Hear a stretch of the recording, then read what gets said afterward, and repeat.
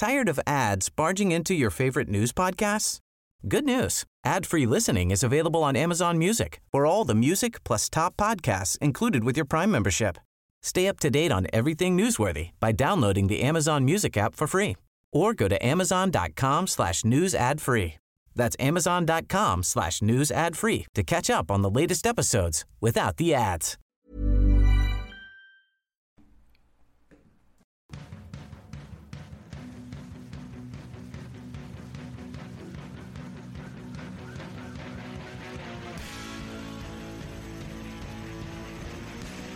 Oh, yeah. Man, I miss this song.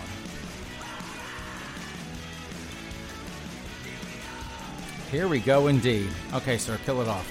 Kill it off. I tell you, I do love the song, but I'm excited to get back into this. So after 9 years, I can't believe it's been that long. I'm back. This is the Miller Frost Show. I am your host, Miller Frost. I am also America's most beloved self-loathing homosexual. Not really self-loathing, but, back in the day, long story short, when we were doing the show out of Denver, you get that kind of, those emails that, the tisk crowd that, you are so self-loathing, that crowd. So I just decided to embrace it and call myself self-loathing. So I am here, as always, with White Boy Malcolm X. He wanted to rebrand after 9 years to Woke Boy Malcolm X, but I said no, and no for two reasons. One, he's not woke and will never be and is like the farthest thing from woke. And second of all, even if he were, after we get through reading all these news articles, no amount of wokeness is going to get us out of trouble. So I just said, no, you're White Boy Malcolm X. You're always White Boy Malcolm X, and that's just the way it's going to be. So two quick things before we dive in. First, I'm going to go ahead and apologize. Like I said, it's been 9 years. I'm going to be a little rusty, going to stumble over a word or two or five or what have you. Sorry, it will get better. And then the second thing I want to do real quick is to give a special shout out to the show's number one fan, co-word Summit Mistress. And so, Summit Mistress, White Boy Malcolm X, just want to tell you that we love you and we miss you and we can't wait to see you, and good to have you back in the listening audience. So right now we are broadcasting from the Commonwealth of Massachusetts in a Tony, White Boy Malcolm X, would you call this a Tony suburb of Boston? Yes. Okay. Of course you would. White Boy Malcolm X, his family's from Breckenridge. They're the estates in Breckenridge, so he only knows the good side of life. So he would not live in the seedier parts of town or the area. So, we are in a new secret bunker outside of Boston. And I've been up here, 5-6 years now. After I left Colorado, did a quick pit stop in Atlanta, and then had this opportunity open up for me to kind of move up here. And I thought, 11 years in California, I got to see kind of that left coast liberalism, and thought, why not go to Massachusetts? I can kind of see what it looks like on the East Coast with a really bad accent. Had to witness it firsthand, so here I am, and I've been up here for a while now, and I actually do like it. It's a beautiful area. The history is amazing. You can drive to 6 states inside of 45 minutes maybe, if that. So it's been great so far, but the people are kind of nutty. And to give you a quick example, before we get into things, this is from the Boston Globe, and this will tell you exactly what we deal with day in, day out. Massachusetts Appeals Court, the phrase grandfather clause, racist in origin, will no longer be used. The state appeals court used a zoning feud between Gloucester neighbors as an opportunity to jettison the term grandfathering from its lexicon Monday, citing its origin in post-Civil War laws that prevented blacks from exercising their right to vote. A 3-judge panel declared its objection to the word, which has been used by lawyers, judges, and local governments, all of them racist, to explain why new zoning laws, for example, do not apply to existing buildings or home lots. Providing such protection commonly is known, in the case law and otherwise, as grandfathering. We decline to use that term, however, because we acknowledge that it has racist origins, Judge James R. Milkey wrote in a footnote for the state's second highest court. Milkey said the phrase had its roots in 19th century laws that created barriers to voting for blacks. So, do you know what they did to replace the word grandfathering? In lieu of the phrase, the court wrote that the law provides a certain level of protection to all structures that predate applicable zoning restrictions. So you can't say grandfathering anymore because that's racist. So if you're thinking about saying it, you got to say provides a certain level of protection to all structures that predate applicable zoning restrictions. Do not say the word grandfathering or you will be a racist. So, up here in Massachusetts, all the good white liberals can sleep a little bit easier because they got that word, which we're not going to talk about again. That word has been banished. But if you are a poor minority, in the area, this does absolutely nothing to improve the quality of your life, doesn't improve the schools, doesn't improve your safety. But the cops are all racist pigs anyway, so, you're out of luck there as well. But, it doesn't do much for you. Anyway, what is the Miller Frost Show other than that? What I like to say is that it's an irreverent journey through today's oddball news stories. For me, yes, we could talk about, COVID and the masks and everything else. We'll touch on it in a little bit here. We could talk about the election. Poor Joe Biden, bless his heart, as we say in the South. We could talk about what Congress and that and Trump and, Nancy Pelosi and Chuck Schumer and the low rent dits, the one from New York, AOC. Yeah, we could talk about that, but a lot of shows do that. And for me, this is just, it's an opportunity, and I hope it is for you as well. You can kind of download the podcast and use it to unwind from the week and just listen to me, with a little color commentary thrown in, just kind of read some what I think are odds and ends news stories, for the most part. And hopefully we're going to have a slightly more adult version of the show for those of you that listened before. But we'll get into that, as this show unwinds and then as we get into other podcasts. So anyway, jumping right in, from Fox Business, Portland Whole Foods workers walk out after employee says he lost job over anti-racism button. And that button better not have said grandfathering. A Whole Foods worker walkout took place at a Portland store on Sunday afternoon after an employee said he had to resign for refusing to take off a button that said, "Racism has no place here." Dylan Woodruff, 23, said that he was told on July 27 not to come back to work because of the button, Street Roots reported. Woodruff worked at Whole Foods Laurelhurst store east of downtown Portland, which I suspect is probably still burning as I read this article, and was expected at Sunday's walkout. A spokesperson for, get this, Portland Jobs with Justice, a group supporting the walkout, told Fox Business.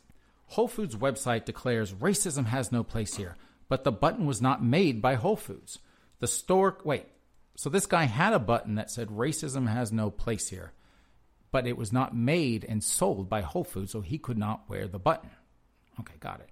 The store's policy bans any visible slogans, messages, logos, or advertising that are not company-related on any article of clothing. I guess he can go work at Starbucks. Oh, speaking of Whole Foods, where's that other article? Get this. This is local. This is local news, folks. Lawyer rips Whole Foods for statement falsely attacking former Cambridge employee. Their efforts to disparage an amazing activist and leader are beyond the pale. So let's dig into this a little. The lead attorney in a class action lawsuit against poor Whole Foods over the grocery store's decision to discipline employees who wore Black Lives Matter face coverings is ripping the company for falsely attacking one of the plaintiffs in the case. I wonder it's because the masks weren't made by Whole Foods, like that poor guy and this poor kid Dylan Woodruff.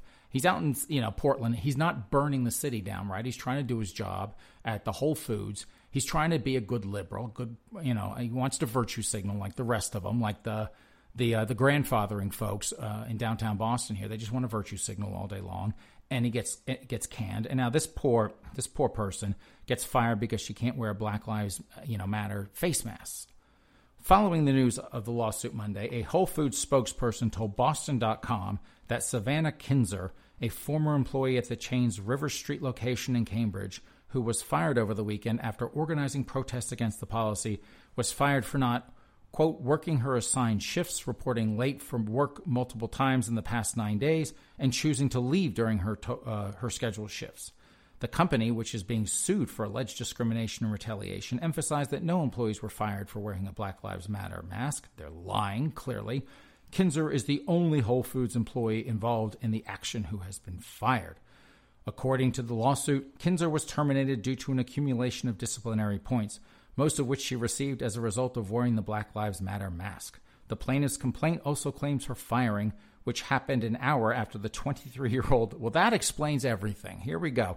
So she was fired for not working her assigned shifts, reporting late for work multiple times, and choosing to leave her shift leave during her scheduled shift. She came in when she wanted to. She did what she wanted. So, of course, 23-year-old... You got to see a picture if you go to Boston.com, I'm sure you can look up this. You've got to see the picture, which kind of, explains everything. So it's this dopey white blonde chick, and she's standing there reading something. And, it's 23-year-old dopey white blonde chick, and she's surrounded by a bunch of minorities with their masks on. And I looked at that, and I'm like, well, the mistress of the plantation is speaking up for everyone. So I thought that the optics of that were like, is she the only one who can talk? But I guess so, that she's the only one that they fired. So there's that. What do you want to do next, White Boy Malcolm X? I do have the gay stories, because I know you like the gay stories. I've got the fluff stories, which I know you love, and I've got something about Princess Kate and all that family, and I've got kind of the more serious stories. So I mean, do you have a preference on what you want to do? Oh no, hold on a second. Sorry, folks. I told you. I apologize. I'm rusty. I had one more a dopey chick story. Where is that? Here it is. Give me that. I'm afraid to actually read this story. White Boy Malcolm X, do you know what a TERF is? A TERF is a trans exclusion. Yes, it's a transgender story, but we're not going to say anything because I don't want to get in trouble. So be quiet. A trans exclusionary radical feminist is what the transgender community calls women who disagree with them on anything. Like if let's say you're like in Connecticut, right? You're a mother and you've got a daughter on, say, a high school sports team, and a transitioning a guy who's now a girl shows up and starts winning all the awards in the state of Connecticut, and your poor daughter doesn't win anything because these guys who are now girls are. If you say a word about that, well, maybe that's not fair, they call you a TERF. I don't know what they call men, but they call the women TERFs. And so, what's her name? J.K. Rowling. Thank you. Look how they went after her for saying, she said something about a woman is someone who menstruates, or she liked something this is what you get for going on Twitter. And they went after her so viciously. I think whenever they decide to transition, they have, and don't tell anyone I said this, when they decide to transition, they have their sense of humor completely removed. So, I mean, they went after that woman, J.K. Rowling, so bad that when they went to Harry Potter himself, Daniel Radcliffe, who the only reason he's around today is probably because of her, he immediately just threw her under the bus. We love all people. Because he's probably like, oh shit, if I say anything in support of this woman who I owe my life to, they're going to beat me up too. So he's like, sorry, sucks to be you, but you're under the bus. But I do have another dopey white chick story, but it does have to do with transgender. So are you ready for this? Trans woman reveals the horrifying treatment she's endured in a men's jail after being arrested while protesting racism. A trans woman has spoken of the horrifying treatment she endured in a men's jail after she was arrested at a Black Lives Matter protest in Seattle. Joan Folks joined a... No, we are not going to rate transgender...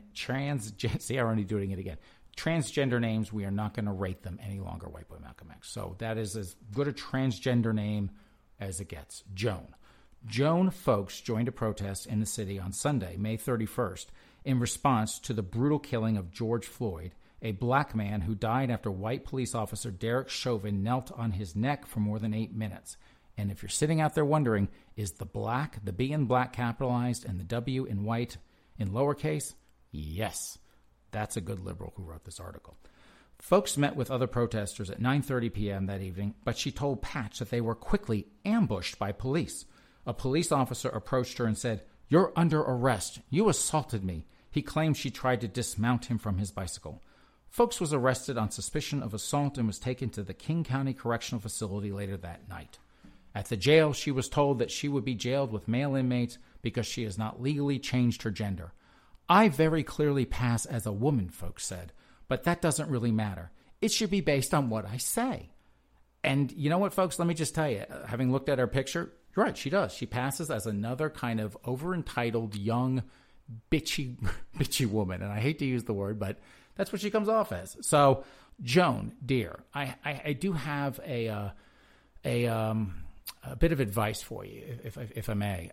Jail is not a safe space, dear. And it doesn't matter whether you're a transgender woman in a male prison. It doesn't matter if you're a 20-something, young man in a jail. It ain't going to be easy for you, no matter what. So The next time you decide to go protesting in Seattle, that's something to think about. Jail is not a safe space. John Oliver slams white supremacist history of America. Why do we bring these people in? I mean, I think he's an American citizen, but he's British. And it's like, why do we import these people? We have so many people already here that hate America. We don't need to bring in any more of them. The number of them we have in Congress alone, enough. So anyway, John Oliver slams white supremacist history of America taught in schools. Ignoring the history that you don't like is not a victimless act, Oliver said. As the well-worn aphorism goes, those who forget the past are doomed to repeat it. That was the general thesis laid out by John Oliver on Sunday's episode of Last Week Tonight, as he examined how a whitewashed history curriculum in U.S. schools can lead to ignorance and a lack of understanding for generations. Are they actually, White Boy Malcolm X, are they actually teaching history these days? I mean, if they're teaching it, it's generally like some sort of half gender studies, or if they're teaching it, it's like, let's talk about, Stonewall, or let's talk about, all the horrible things that have happened to us. But I guess they are, or they're not doing it to his. I don't even want to read that. He annoys the whatever. Oh, here's another one. This is from, hold on a second. This is from the New York Times, which is, you'll see, what Lockdown 2.0 looks like. Here's some COVID news for you. Harsher rules, deeper confusion. White Boy Malcolm X just wants me to get to the gay stories. I'm doing it. I got a couple more. Just hold off a second. Australia's second largest city, Melbourne, grappled with a spiraling coronavirus outbreak in a country that was once thought to have the pandemic beat, has now imposed some of the toughest restrictions in the world. But as officials cast about for ways to break the chain of infections, the city has become a confounding matrix of hefty fines for disobedience, minor exceptions for everything from romantic partners to home building, and endless versions of the question, so wait, can I? Restaurant owners are wondering about food delivery after an 8 p.m. curfew began on Sunday night. Teenagers are asking if their boyfriends and girlfriends count as essential partners. Can animal shelter volunteers walk dogs at night? Are house cleaners essential for those struggling with their mental health? Can the COVID test exercise outside? Oh, COVID tested exercise outside. This, what? Oh, no, that's a good point. That's White Boy Malcolm X. I should probably put this story down. We wouldn't want to talk about it. It's from the New York Times, that's what I was surprised about. But it has to do with Australia doing, and Australia is obviously having a coronavirus problem, and they're not being led by Donald Trump. So I thought Donald Trump was the one, screwing all this up, but I guess not. So, but we're not going to talk about it. So don't tell anyone. Kentucky restaurant owner accuses Black Lives Matter protesters of using mafia tactics. This is from The Hill. Story's a couple days old. A Louisville, Kentucky restaurant owner has accused local Black Lives Matter activists of threats and mafia tactics after they demanded downtown business owners hire black employees at rates proportionally equal to the population. Several business owners in the city's Nulu business district received the list of demands, which called for them to hire black workers to fill a minimum of 23% of positions. The list also includes a minimum of 23% of purchases of inventory made by black realtors and mandatory diversity and inclusion training twice a year, according to the Courier-Journal. Fernando Martinez, owner of La Bodeguita, I know how to speak Spanish, so I'm just completely screwing this up right now. La Bodeguita, okay, I don't know how to speak Spanish, de Mima, on East Market Street, claimed that after a protest closed the street on July 24th, demonstrators told him he better put the list of demands on the door so your business is not effed with. And I don't think they just used the word F. So, poor Fernando Martinez, I'm assuming he is Latino, must go and do mandatory diversity and inclusion training, not once, but twice a year, folks. And he's got to hire 23% of his folks at La Bodeguita, de Mima, must be black. So okay, and that's that. Gay stories, yes, I'm going to get right to them. Do you want that? Here's a happy gay story. In search of his lost love, 90-year-old man comes out as gay. I never felt so free. Kenneth Feltz didn't plan on coming out to the world. In fact, he didn't plan on coming out to anyone until the coronavirus pandemic struck.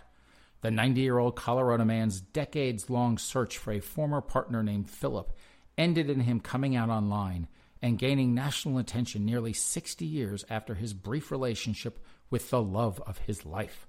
Feltz, a Navy veteran, knew that he was gay since he was 12 years old, and despite a few brief flings during his adolescence and young adulthood, he kept it hidden because of his Christian upbringing. Those bastards.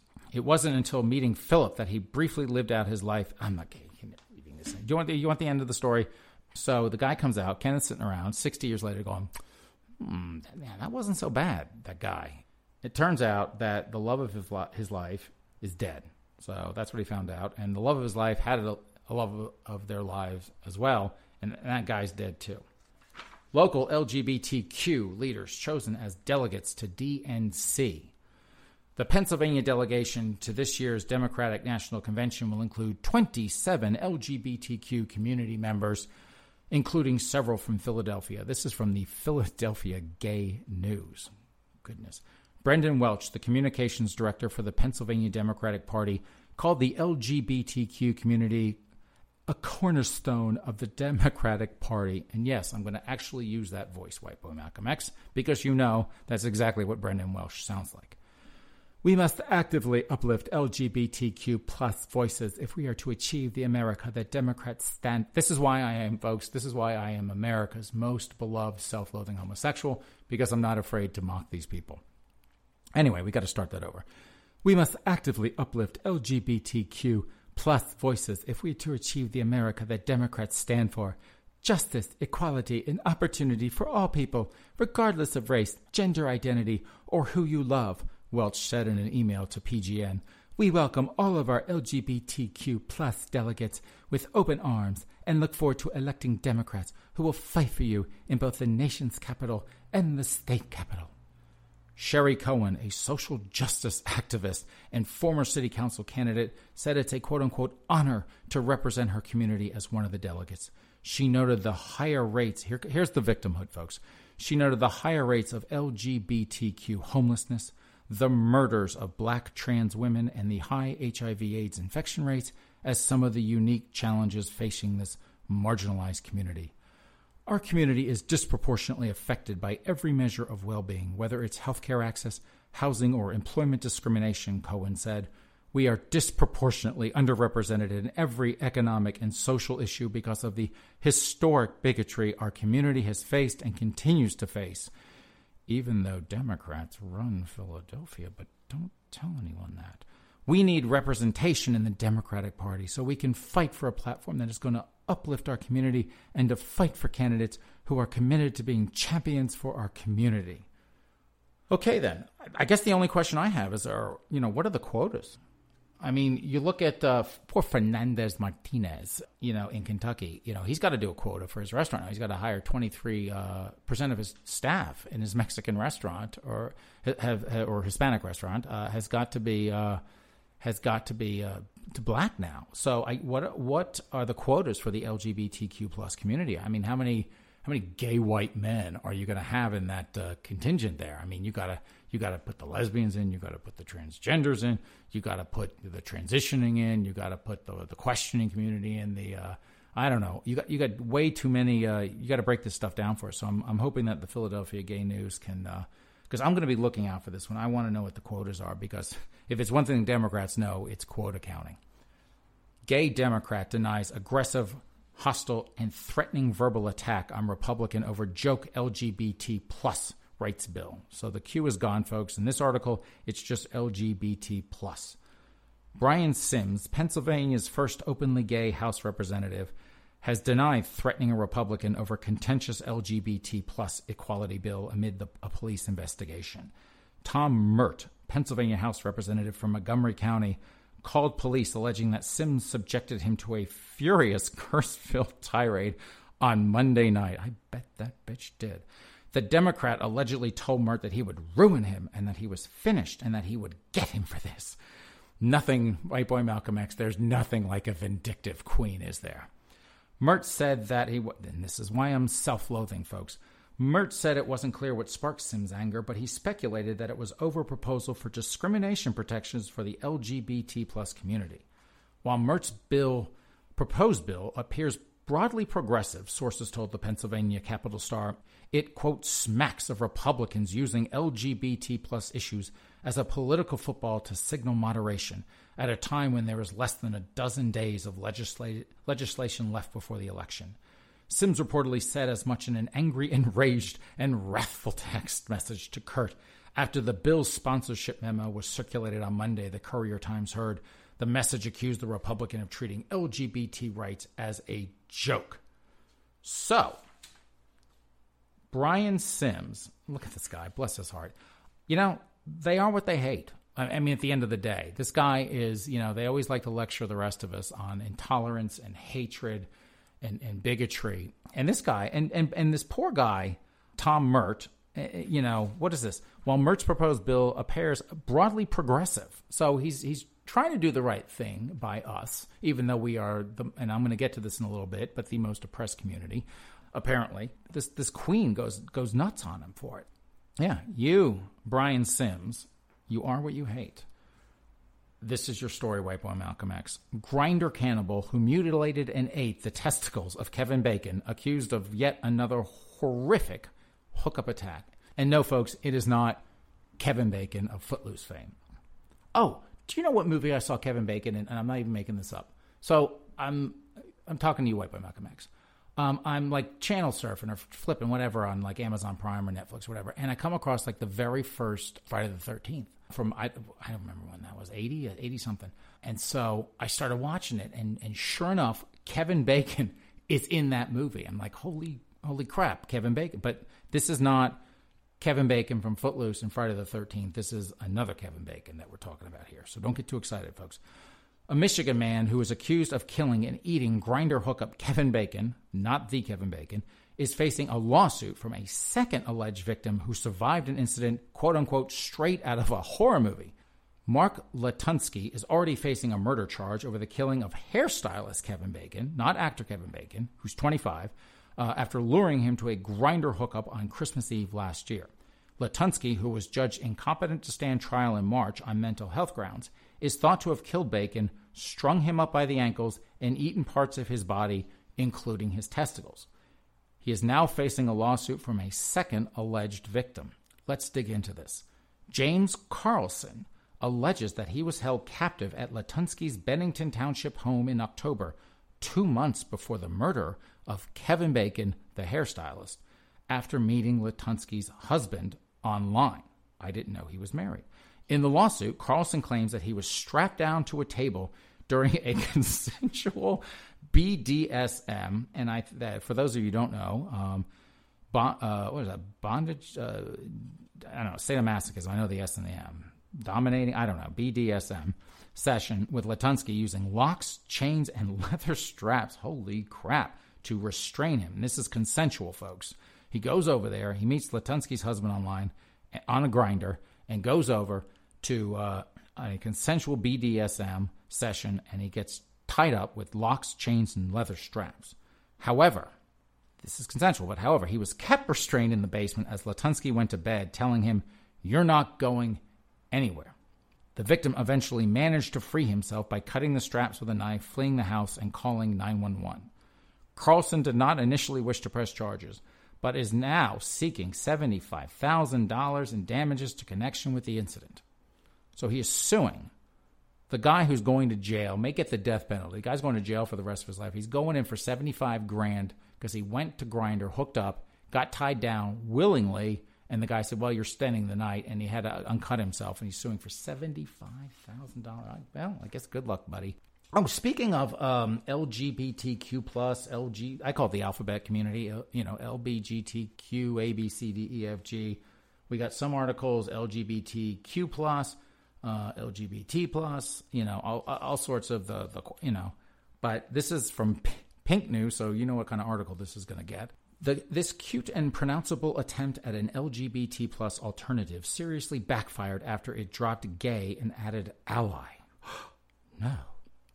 Unicorn March unveiled their, I don't know what that is, but anyway, Unicorn March unveiled their new acronym yesterday and explained that they wanted a pronounceable version coming up with Cutie Pal Plus.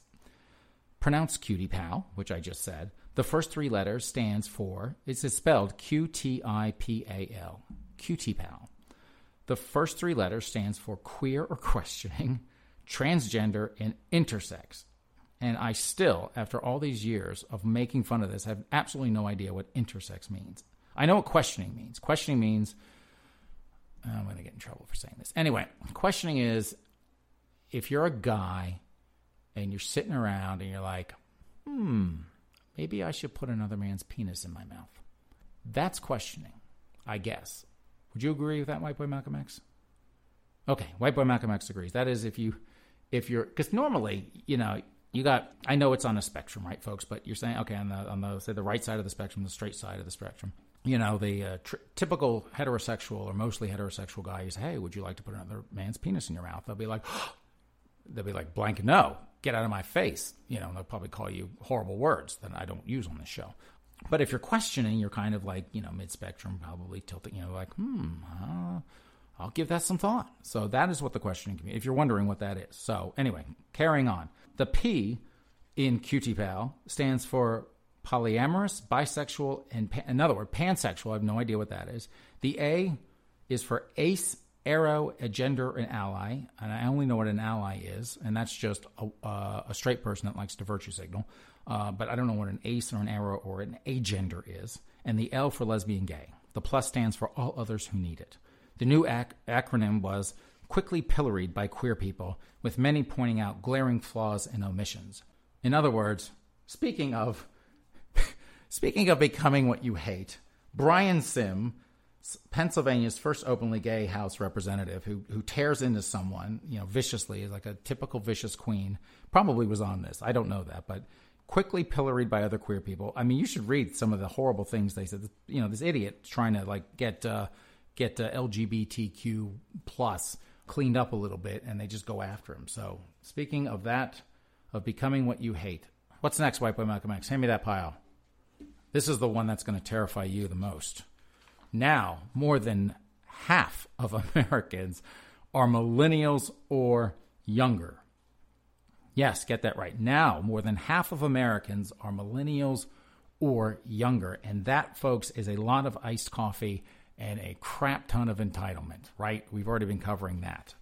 There are now more young Americans than older Americans, as millennials and younger generations now make up a majority of... We are proudly, here on the Miller Frost Show, we are proudly Gen X. So we are the sandwich generation between, those horrific baby boomers that have wrecked everything with their borrow and spend, and now I've got their dopey kids coming up under us who just keep asking, where's the free stuff?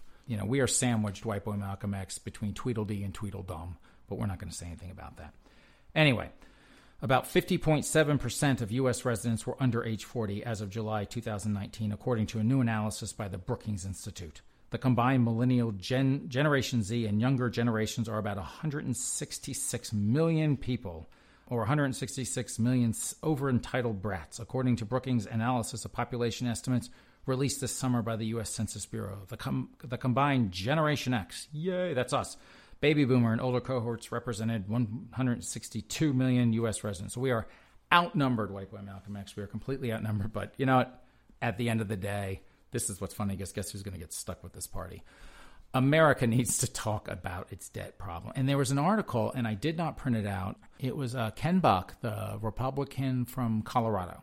He was saying how the true national debt with this whole party, this COVID party we've been having, is about $30 trillion right now, which is just, it's to wrap your mind around that. It's incredible to think about that much money. 300 million of us to pay that down. So good luck with that. Anyway, this is a barren story. Virtually every government in the world has engaged in massive borrowing to address the medical costs of COVID-19 and the economic disruption it continues to inflict. The United States is no exception, as Congress considers spending well over $1 trillion on top of the $2 trillion CARES Act. We now face record deficits. No doubt more funds will be necessary and further revenue deterioration will occur. How the country deals with the debt is now taking on will shape the nation's politics for generation. We need to start thinking now about the directions that collective argument could take us. The U.S. also has barely come to grips with the need to supply large-scale assistance to states and cities. States bear the substantial portion of Medicaid, so they are especially hard hit by the virus. And Medicare funds are going to run out of money much sooner than expected as the result of the virus, unless it receives hundreds of billions of dollars in replenishments. The price of not addressing these and other enormous state and local government burdens will be sustained weakness in the overall U.S. economy, plus a sharp cut in social services. Here we go. You ready? Are you sitting down, White Boy Malcolm X? Such services are critical to many millions of people, a large percentage of whom are minorities and or lowest income groups, and cutting back on them will exacerbate long-standing racial inequalities. The social disruptions of this crisis have yet to be fully manifest. Yes, if we don't keep pumping and pumping and pumping that money, we are racist, and we are only going to exacerbate speaking of, and I alluded to this earlier, but victimhood. This is part of the foundation of the Miller Frost Show is to kind of have fun with the who can be, this is it's like a pissing contest of victimhood. So I pulled this article. This is back from 2011 when we were doing the show last, and it's from the Southern Poverty Law Center, and the title is "Gays Remain Minority Most Targeted by Hate Crimes." So at the time, they were calling us the LGBTQ plus. Before it was even that, we were the most victimized minority ever. So now we've got to compete because other people are claiming that they are. But we're still in the running. This from March 30th. This is a couple months ago, but from NBC News, again from the Southern Poverty Law Center, anti-LGBTQ hate groups on the rise in U.S. report warns. The number of anti-LGBTQ hate groups has soared, get this, White Boy Malcolm X, 43% last year. Whoa. Rising from, get this, 43%. Are you ready for this? It has risen from 49 groups in 2018 to 70 in 2019, according to a recent report from the Southern Poverty Law Center. Groups that vilify the LGBTQ community, in fact, represented the fastest growing sector among hate groups in 2019, the report states. The SPLC found the surge in anti-LGBTQ groups occurred amid the overall decrease in hate groups last year, which dropped to 940 from an all-time high of 1,020 in 2018. The report said the surge was possibly fueled by continued anti-LGBTQ sentiment and policy emanating from government officials, largely attributing it to the Trump administration. Anti-LGBTQ groups have been intertwined with the Trump administration, and after years of civil rights progress and growing acceptance among the broader American public, anti-LGBTQ sentiment within the Republican Party is rising, the report states.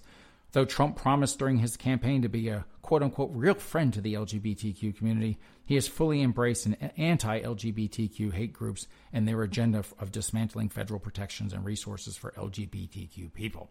Ugh, that's a mouthful.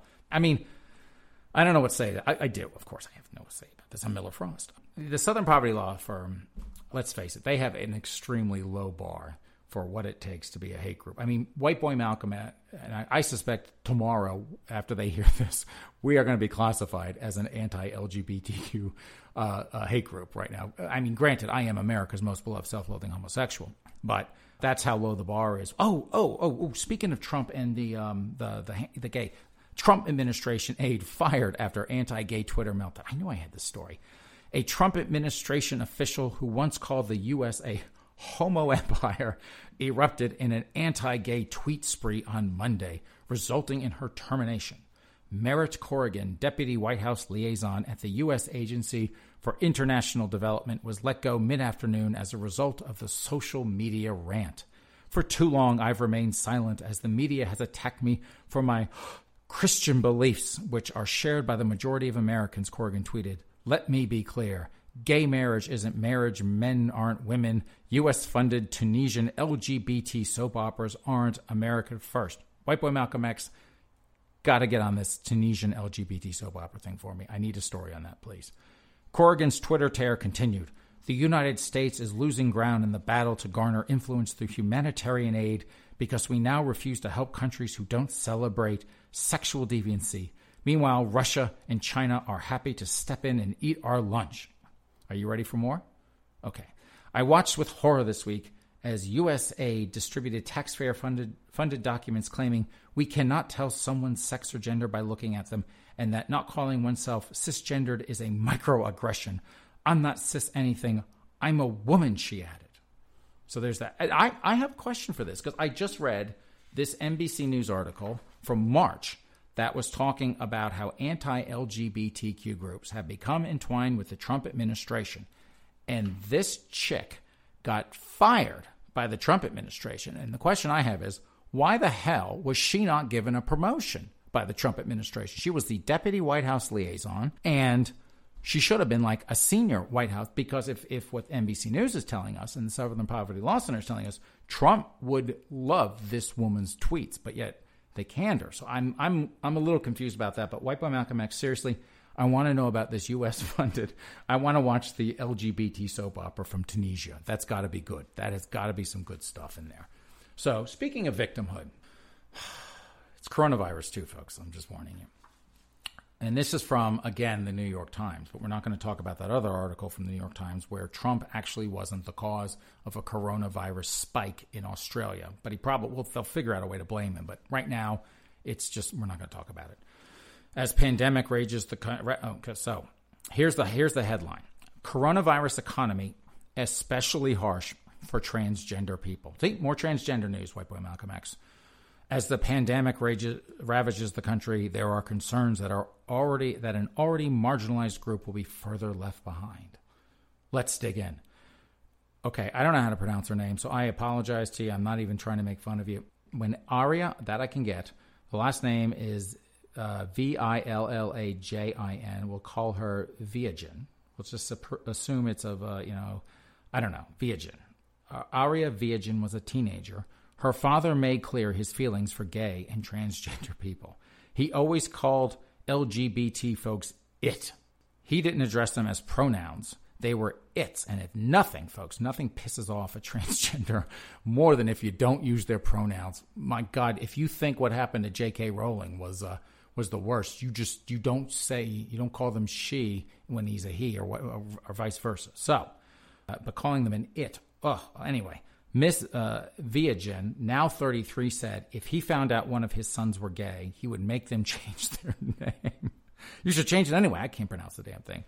Miss Viajan presented as male then. When her mother was deported to the Philippines, her black father moved the family to a conservative white suburb, Sacramento suburb. At 18, she left for San Francisco, but even there, life was not easy, and without support, she dropped out of college. Now, this is her quote. And now picture this, folks. She is living in San Francisco. She escaped with, I cannot believe that there is a conservative white Sacramento suburb.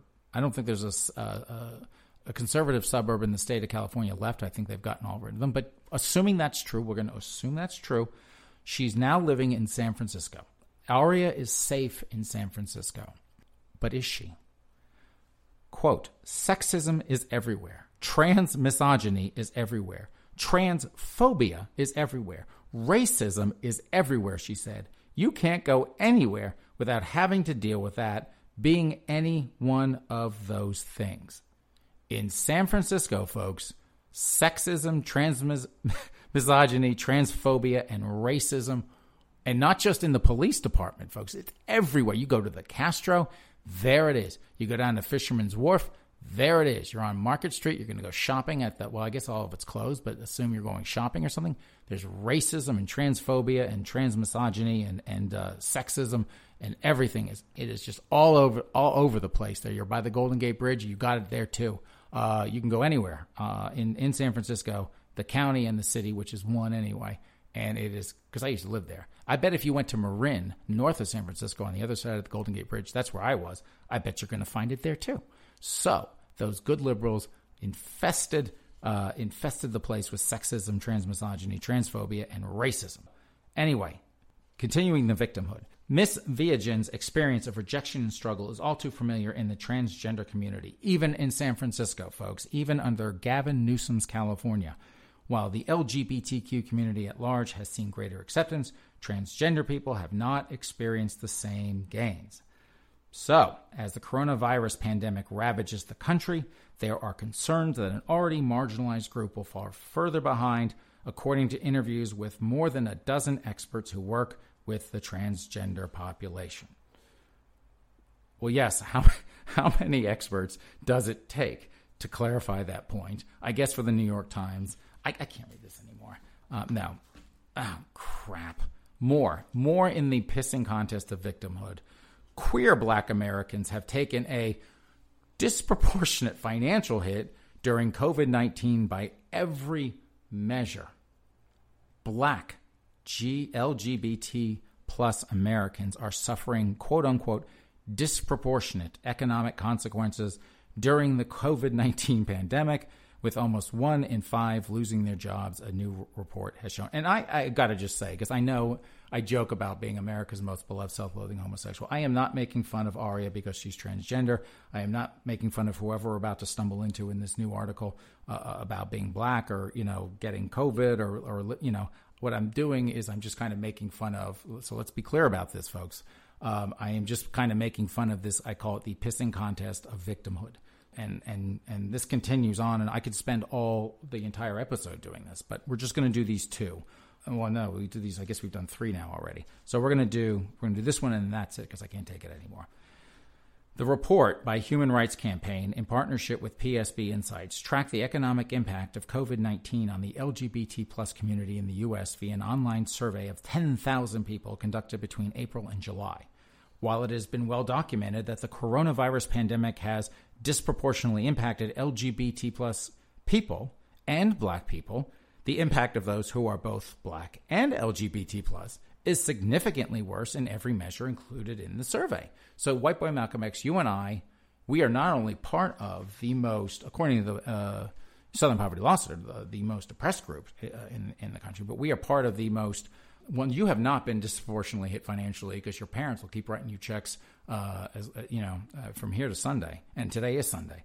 So, almost 1 in 5 LGBT plus respondents, 18%, have become unemployed because of COVID-19, compared to 16% of the black respondents, 16% of LGBT plus people, and 12% of the general population. So, if you're black and you're gay, you are more likely. 18% of you have become unemployed.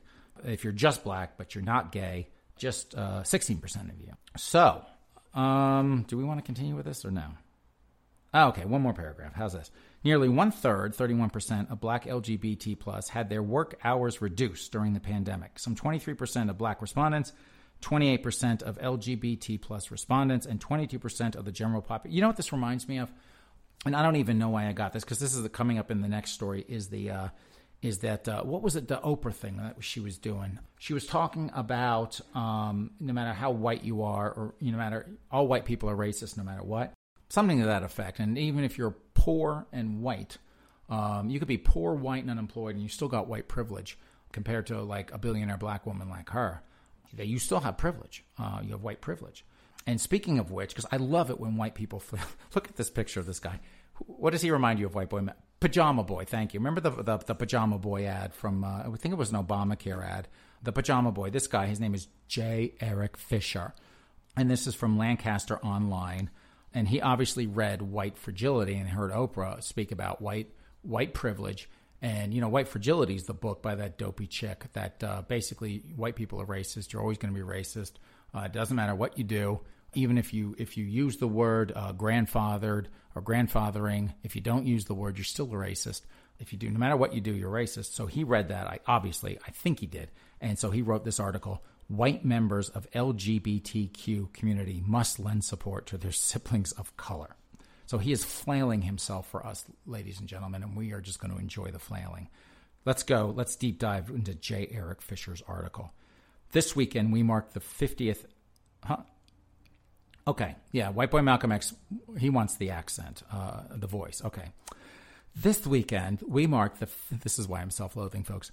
This weekend, we mark the 50th anniversary of LGBTQ Pride in a historic and extremely important moment, which ought to be a reckoning within our own community. As people continue to march for Black lives, we, and yes, he did put the capital B in Black.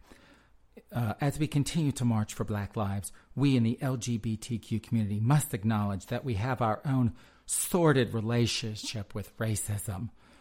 Our too often sanitized celebrations of Pride Month, June, make it all too easy to forget, particularly for white queer folks like me, that we are recalling an uprising not unlike the one that Black Americans and their allies are experiencing today. And like the Black Lives Matter uprisings occurring across the country and around the globe, the Stonewall uprisings, which began June 28, 1969, were led by our Black and Latino siblings. The truth, not acknowledged often or loudly enough, is that the LGBTQ community stole pride from the Black... Oh, shut up. Wait, did you know that, white boy Malcolm X? The truth, not acknowledged often or loudly enough, is that the LGBTQ community stole pride from the Black freedom movement. It is long past for us to clearly and consistently unite our movements with each other and all dispense people. White privilege, white boy Malcolm X. The white people came in and stole the Black freedom. Is there no end to this white privilege? I'm not reading this. I literally can't. I want to give me some fluff. Give me the fluff pile. Thank you. Hold on. Give me the fluff pile. What time is it? Okay, I was planning on doing about, 45 minutes to an hour today. We're just flying through it. I actually saw this article, and I thought it was fluff. And I'm going to be honest with you. It's from the Daily Beast. Why are people so deathly afraid of criticizing Beyonce? Well, I mean, other than being called a racist, right? But it was actually, I thought, okay, here we go again with this crap. But I read it. It was actually an interesting article. And I'll just read you kind of the paragraph that kind of describes everything. Capitalism's death grip and not the specter of cancel culture is the real threat to journalistic free speech, particularly in a post-Gawker era. Do you remember you remember Gawker? That was a good site. They were those were, speaking of bitchy queens, but it was a good site. Gone are the days when all press was genuinely good press and the rich and famous would welcome their adversaries through the mansion gates. Now we pay for the crossed boundaries of the past with the sycophancy of the present. And the advent of social media, as many have argued, means that celebrities can simply hire PR teams, often former journalists, to get their names and stories out. But even when access is not a necessity, writers may find themselves avoiding strong criticisms of beloved celebrities altogether rather than risk being pursued by fans and iced out reps. So it really is about people not criticizing Beyonce because she's got a very curated life that she wants to uphold. And if you challenge that, they're just going to freeze you out. Taylor Swift, her fans go nuts. Yeah, I'm never going to say anything bad about Taylor Swift. I love you, Taylor Swift. I am never going to say, don't say anything because those people, they're like the Twitter rage monkeys. They go insane if you say anything like, well, maybe that song wasn't the best. They go after you. So we're not going to say anything about that. Here, you've been waiting for this, white boy Malcolm X. Kate Middleton left devastated by bombshell book about her feud with Meghan Markle. No, I'm not even going to read that. I'm not reading it. I'm sorry. I know you want to hear it. It's just, this is insane. If you care about Kate and William and Harry and, what's the other, the wife that made the move to the, Canada or the U.S. I don't even know what her name is. I can't think of her now, no, I'm not reading that. So here, I'll give you something. NASA to remove offensive names from planets and other heavenly bodies. And this is from the New York Post. Political correctness has now expanded to space, where NASA says planets, galaxies, and other heavenly bodies. I'm offended by the word heavenly. I mean, why are you bringing God into this? Next thing you know, there's going to be something about abortion. We don't want that. So anyway, where NASA says planets, galaxies, and other bodies will no longer be referred to by offensive nicknames. In a press release Thursday, the space agency said that all planets and bodies will be referred only to their scientific names, the Houston Chronicle reported. Under the new rules, so here's some examples for you. The Eskimo Nebula, discovered in 1787 by William Herschel, will only be referred to as NGC 2392. The so-called Siamese Twins Galaxy will likewise be known only as NGC 4567 and NGC 4568. Well, that's easy to remember, but don't call it the Siamese. We're gonna grandfather those. We're not even gonna grandfather those names, and we're just gonna get rid of them. So there's no grandfathering here because that's racist, and this is racist too. As the scientific community works to identify and address systemic racism, systemic discrimination, and inequality in all aspects of the field, it has become clear. There's racism, folks, in space. Who knew? Systemic discrimination and inequality in all aspects of the field. It has become clear that certain cosmic nicknames are not only insensitive, but can be actively harmful, especially if you are an Eskimo or a Siamese twin. NASA is examining its use of unofficial terminology for cosmic objects as part of its commitment to diversity, equality, and inclusion. Yes, of course.